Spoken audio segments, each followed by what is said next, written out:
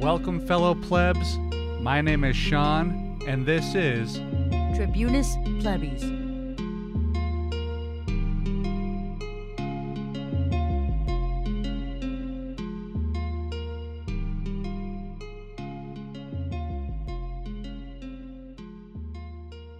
Welcome back, everybody, to the Tribunus Plebis podcast. Okay, so we're going to talk about the newest stimulus bill. Well, actually, before we get to that, let's just talk about $2,000 checks. Basically, you're not getting one because Democrats are cowards who are owned by the same evil forces which own the Republicans. So yay, America, I guess. When Trump declared that $600 was not enough and said that the check should be $2,000, that was, more or less performative bullshit. He was just saying something because he wanted his followers to hear it. Trump just wanted to end his wretched presidency by saying that he wanted something good for you, good for us. I mean, he didn't actually want that good thing.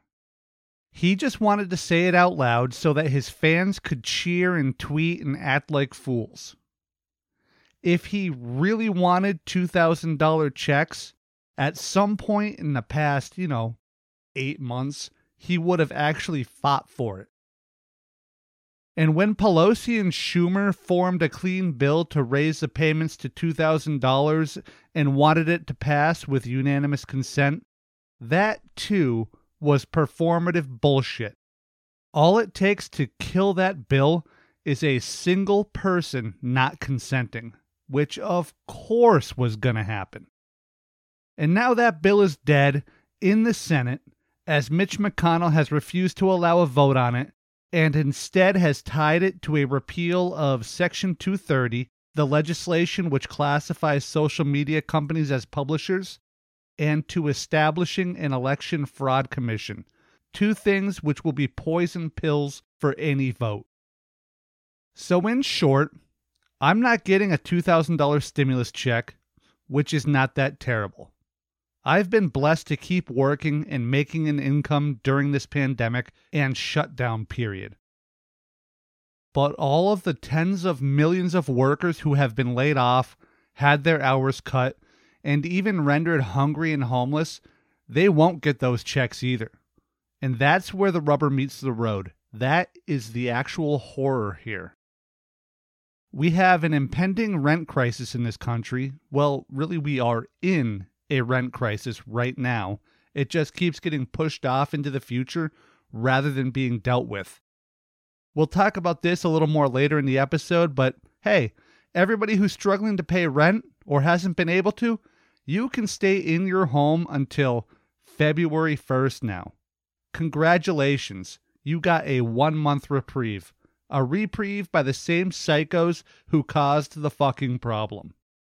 And all of that happens, this massive multi-pronged assault on the working class of this country, this immense upward shift in the wealth of this nation, and then this piece of garbage Mitch McConnell stands up in the Senate and says that he opposes $2,000 checks because it is, quote-unquote, socialism for the rich.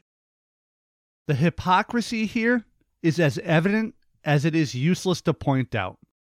Lawmakers do not care if they are hypocrites, so long as their corporate masters make out, so long as their failed ideologies are served, so long as you suffer and they don't.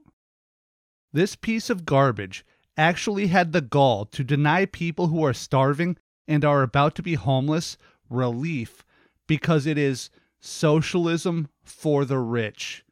Because some people who make, very low six figures might have a couple of $100 coming to them. What a despicable human being. What an absolute fiend. This same psycho also helped push the largest wealth shift in our history through not one, but two major actions. The first was Trump's tax bill, which was created by corporations and the ultra-wealthy, and which only served that same corporate and mega wealthy clientele and only tossed a few pennies down to the masses, the ones who actually needed a tax cut. Was that socialism for the rich? And we can save the trickle-down bullshit too, thanks. And the second wealth mover is what's been going on with these shutdowns. Small businesses fail, apartment buildings are being sold, labor is being fractured, and who wins in scenarios like this?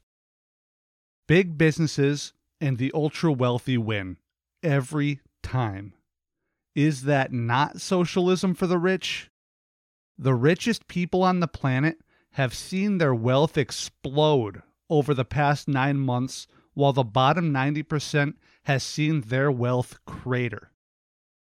Predatory corporations are picking off small competition, and mega landlords like Mid-America Apartments and giant private equity funds like Blackstone, Bain, Starwood, and Goldman Sachs are buying so-called distressed assets, which just means the homes of families who have been out of work because of the shutdowns and improperly protected, and are preparing for mass evictions and destroying the ability of everyday Americans to not only build wealth via home purchasing, but just of having affordable, accessible shelter in a broader, more general sense. All of that was socialism for the rich. And I probably shouldn't even use that term, socialism for the rich. It's just a rhetorical word choice meant to demean anyone to the left of Milton Friedman. Still, the overall point that these people, and McConnell in particular, are evil monsters remains standing. Sorry, I went on a little bit of a tangent there, but let's get back to the relief bill for a bit. First of all, it's 8 months too late for a lot of Americans. That should be foremost in our thoughts here, and a single $600 check is not going to change that in any fundamental way. The way I'm thinking about this is not that there is a $600 check. It's that it's half of the last check, and it's 8 fucking months later. 8 months. $1,200 to last 8 goddamn months while there have been massive layoffs, cuts in hours, and degradation of the economy. And whether the shutdowns were smart or not isn't really the point.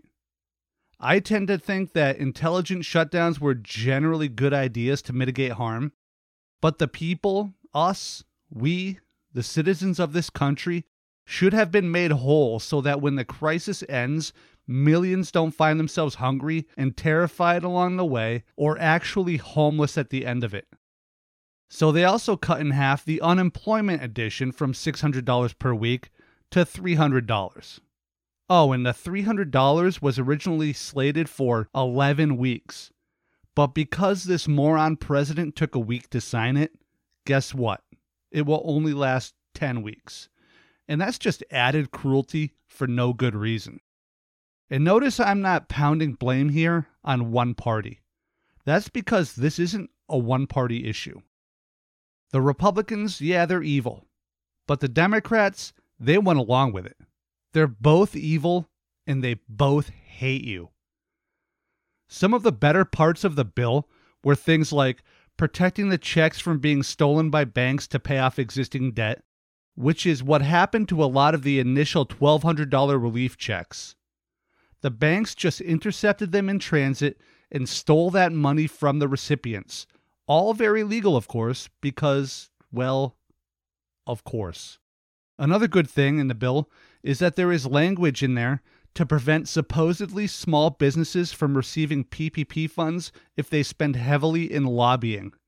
The limit is still comically high at $1 million, but it cuts out such shitty organizations like the Chambers of Commerce and a lot of trade associations and PR propaganda firms, which work for such disreputable dorks as pharma and defense companies. Oh, and just to circle back to that $300 unemployment enhancement, because I forgot to mention it before, this new bill actually makes collecting that money that much more difficult. So not only did they chop it in half, but they put all sorts of impediments in the way to actually qualifying for it. Mostly a restrictive review process, plus an unnecessarily onerous amount of paperwork and information to gather for the everyday Joe. None of this is impossible to get, it's just difficult. And the enhanced review process will very likely make filing the paperwork correctly to the point of making the bureaucracy happy a little less likely.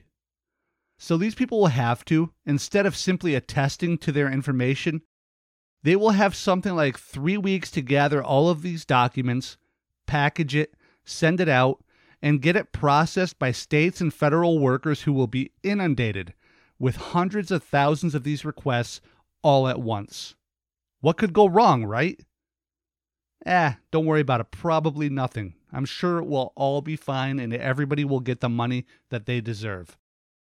One undeniably good thing here is that the Democrats somehow managed to prevent McConnell and the other ghouls from getting a COVID liability protections for business. This protection was meant to make it extremely difficult, if not impossible. Yeah, they originally were talking about a more or less blanket immunity. They want to make it so hard to sue any corporation, Amazon, for failing to protect its workers from the virus. This sort of protection is absurd on its face, and it is obviously just something which the corporate puppeteers demanded of their senatorial puppets. The threat being that they would cut the strings and tie them to some new dummy to take their place.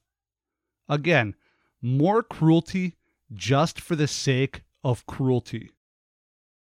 Now, there's a lot more in this bill, but it is just simply massive, and more in-depth analysis will have to wait as more people read the bill in its entirety and suss out exactly what the legalese means in the real world. But I did want to run through some of the more obvious stuff for you. And before we leave this topic, I want to mention one thing, or I guess maybe a series of things, I don't know. But one thing I keep seeing is people saying stuff like, what does $700 million for the Iron Dome in Israel have to do with COVID relief? What does $50 million for medical care in Yemen have to do with COVID relief? And the problem here is that the COVID relief bill got attached to a government funding bill. It's really an appropriations bill, the type of bill that's used to, appropriate funds for various agencies and projects. So just keep that in mind if you hear talking points like this. If somebody is wondering why some amount of money for tanks doesn't have anything to do with COVID, they're right. It has nothing to do with it. That's from an entirely different part of this massive bill. And while this is strange, attaching the relief package to an appropriations bill kind of did force the hand of Congress to negotiate and vote on it. This is good, even if the numbers aren't high enough. And that's really the crux of this whole relief bill. It's not enough. Not even close to enough. For example, $25 billion for rent relief isn't even a drop in the bucket. It's little more than a piss in the ocean. And no money for local and state governments either. So no money for the aspects of government which are actually affected by collecting lower amounts of taxes due to the economic downturn. These people left millions to swing in the wind, and now they're just shaking the ropes.